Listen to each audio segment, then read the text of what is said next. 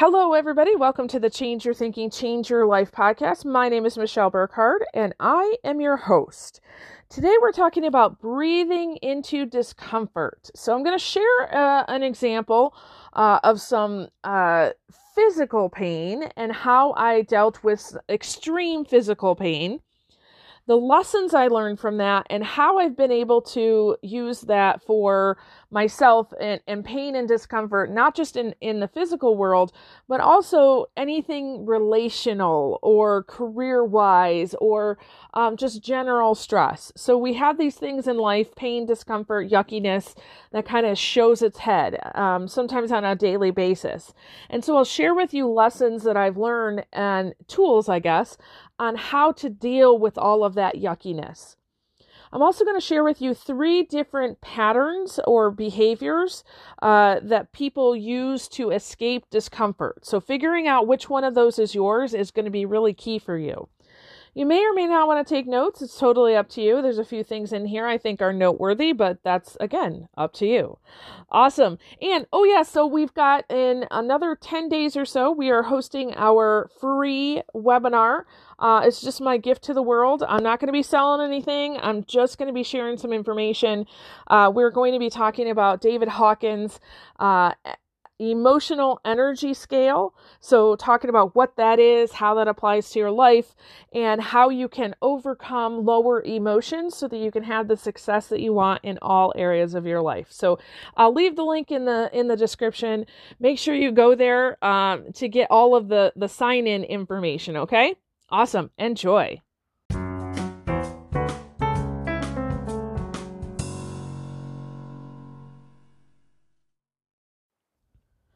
All right, so in December of 2019, I had hip surgery.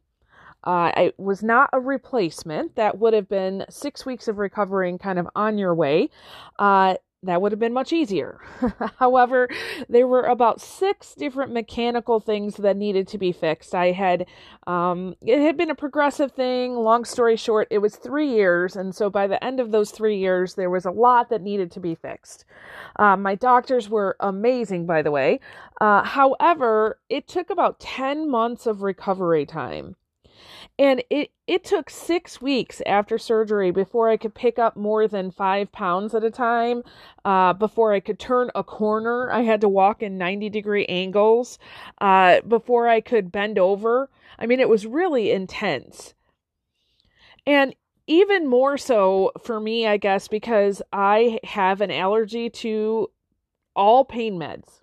Now, I can take a Tylenol if I need to, but I rarely do that. Over the years, I've had many different experiences with pain meds, and my body just decides, yeah, no, we're not doing that. So the blessing of all of this was that I knew 4 months in advance that I was going to have this surgery. So I had 4 months to prepare myself. So I practice all kinds of things. So mindfulness techniques for sure, focusing on my breathing. That's where I really got hooked on to different meditation techniques, visualization, specifically visualizing different parts of my body kind of working together. I visualize my brain and the pain receptors working well with my hip. I was working on muscle relaxation exercises, and I did things too, like making sure I was monitoring my nutrition so that I was as healthy as I possibly could be. I was doing as much exercise as I possibly could at that point. Just doing everything I could. I had PT or prehab, as my PT calls it. Basically, it's where they're not helping you to quote unquote fix anything. They know you're going to have surgery, but they really worked with me, especially on my lower back and my core, to be able to get me to the point where I could engage different muscles in the healing process. So I say that because I did everything possible to get myself ready beforehand. And I mean, it was kind of a freaky thing where during those 4 months, I was happy when something happened, like I got a headache. I was still doing a lot of traveling at that point. jumping on planes and being in car rides for a really long time. And so it was not uncommon that I would get someplace and settle down for the night and be like, oh my gosh, I've got a headache, right? And I would get happy. I know that sounds really weird, but I would get happy because it gave me the opportunity to practice these new skills so that when it came to surgery day, I felt comfortable in my new skills. Okay. And it worked. There were some rough days, but it worked. And, one thing that I know is that humans in general, I know me for sure, but humans in general try to escape discomfort. I think that there are, I definitely would say from the United States perspective, as I've been traveling around and being with thousands of people, that this is true. So it may not be true in your culture if you're listening outside of the United States, but definitely here, humans try to escape discomfort. So if you've got a headache, just pop a pill because that'll take care of it, right? If you have this, what I call a wonky interaction with somebody, you've had a fight or a disagreement, then, you tend to blame the other person because clearly they're wrong. If you have chaos in your life, let me just escape and go take a nap. If you have stress, maybe you internalize all of that stress until you blow up. Okay. We seek out pleasure, there's nothing wrong with having pleasurable moments. There's nothing wrong with going out and having fun. Actually, I think more of us should have fun. But the pleasure that we seek tends to be things like, going out and drinking. Again, I don't have a problem with you drinking or me drinking, whatever, go ahead. But when it becomes maybe a daily occurrence, or this idea that you're living for the weekends, there's a lot of people who are stuck. They think they're stuck, but they're not really. They have a choice. There's a lot of people who are out there right now in their, let's say, 9-to-5 jobs that they absolutely hate. And they're doing it for all kinds of reasons, and they're living for the weekends. So they're seeking out pleasure on the weekends because they're not really addressing the pain and suffering that they have in their weekdays. Or another way that we avoid or escape discomfort is that we numb out, right? This one is mine in particular. Maybe you overeat. Maybe you binge watch TV. Maybe, you're spend hours on social media. You're trying to escape life. Or some people, I've got some coaching clients that this is the case, we use aggression to escape our discomfort. So if I can, blame, shame, and guilt somebody else, then I feel better. Or what a lot of my clients are dealing with right now, especially with self-image issues, is self-aggression, right? So you're blame, shaming, and guilting yourself. So we do whatever we can to avoid pain and discomfort. And I love the analogy. I was having a discussion in a mastermind group the other day, and we were talking about this, and it came to me, and it was this idea that we're trying to escape the pain and discomfort, kind of like poison ivy. Have you ever had an experience with poison ivy? I personally have not. When I was in college, I worked with a guy. I swear, if you even said the words poison ivy, he would get it. Very susceptible. And it was interesting because he told me the thing that you have to know about poison ivy is that you cannot scratch, because if you scratch and then you move let's say your hand to anywhere else on your body, you have now contaminated that part of your body, and you'll feel it there. So if you continue to scratch, pretty soon your whole body will be covered in poison ivy. So basically what you're trying to do, you're trying to get relief by scratching it, which seems logical, right? However, you're extending your suffering. You're making it worse. And I think that's what happens when we try to avoid pain and discomfort. We're in essence, we're doing all of these things, whether it's seeking out pleasure, numbing out, or using aggression. That's a form of scratching in order to feel better, but it actually makes us feel worse. So when I was forced to deal with this physical pain, I had no other recourse. So in my opinion, honestly, looking back on it, I'm so thankful because I've used those resources that I learned so many times. And there's some specific lessons that I learned about this. The first one is you have to prepare before you need it. Okay.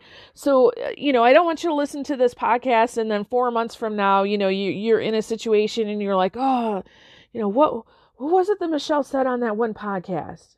No, you got to prepare for this before it happens. Okay.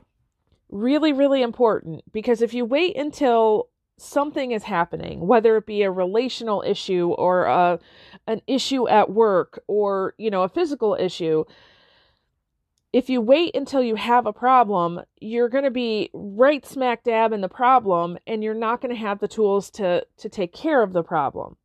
Okay, so prepare before. Another one is breathe into the pain. All right. So instead of avoiding, we want to breathe into it. So I found this out with my hip. So when I would have some pain, and I, there's different kinds of pain and different levels of pain. And so let's say I would start to feel the pain. Anytime I would start to feel it, just those little tiny pain, then I would pause and I would breathe. And instead of like imagining breathing the air into your lungs, I would imagine that I was breathing air into my lungs and it was going right to my hip and it was dissolving the pain. And then I would exhale all the pain out. And I would continue to do that. Every time I was able to do that, the pain did not get worse. If I didn't catch it right away and I didn't breathe into it, then the pain got worse and it was harder to calm down. Then I'd have to go into more meditation, visualization. There were sometimes I just had to have my husband come and massage my leg. Please help me, and I'll be honest, there were some really hard times that I was, thought at one point I was losing my mind. So it's not all, angels and rainbows here. Okay. But another thing I learned was honor the low. Realize, when those moments of pain came, I'm just going to honor this pain right now. I'm going to treat it as a friend. And as I honored it and respected it and also tried to, breathe into it, meditate, visualize, as I did that, the pain would leave sooner. Okay. So what we typically do, we try to take pain meds. We try to, do those things that relieve the pain. And we think that that's good. But again, it's just scratching the poison ivy. It extends our suffering. So I found that I could actually, and even now, so this is, 2 years, 1 year later, I found that for myself, I can,